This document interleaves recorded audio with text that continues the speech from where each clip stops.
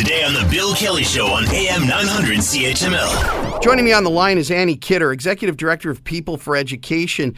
Annie, good to have you back on the show. Good morning. So, the question is, how does the summer break affect kids' learning? Research is suggesting that all play and no homework can lead to a little bit of a bumpy start for the school year.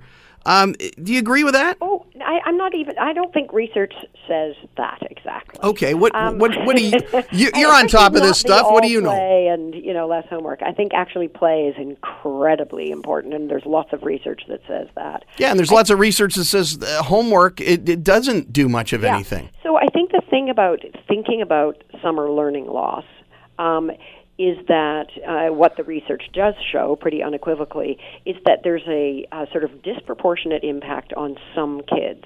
So if you come from a fairly well-off family or whatever, you're then in the summer you are going to camp, you're in programs, you're going camping with your family, you are playing, but you're playing in a kind of enriched environment, and that is actually good for your education. And there's very little loss for those kids when they come back to school in September.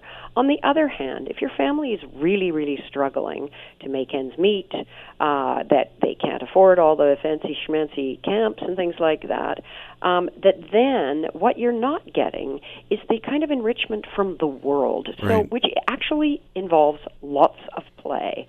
But that play is engaging all the parts of your mind that you need to keep on learning. And I think it's a really important part of education that we have to remember. It's not just about the 3 R's. In fact, the foundational skills are underneath those, and that's what some kids are getting in the summer, is that those kind of foundational skills that are not directly involved with school or homework or, doing more math problems, but other kids aren't, so that the summer learning loss isn't happening to all kids at all.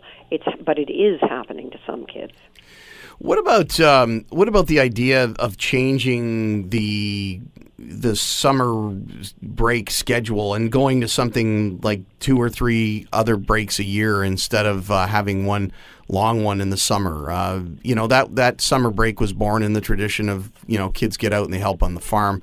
That isn't happening in most cases. Do we need to revisit that? Yeah, and in some places they have revisited it. So in many other countries it doesn't work the same way it does in North America. The breaks, you go to school for, say 6 weeks or 8 weeks, then you have 2 or 3 weeks off, so that the whole year is broken up that way. And in that way, you have the opposite of that idea of a kind of the learning loss. In fact, you have relaxation and play in between in regular intervals.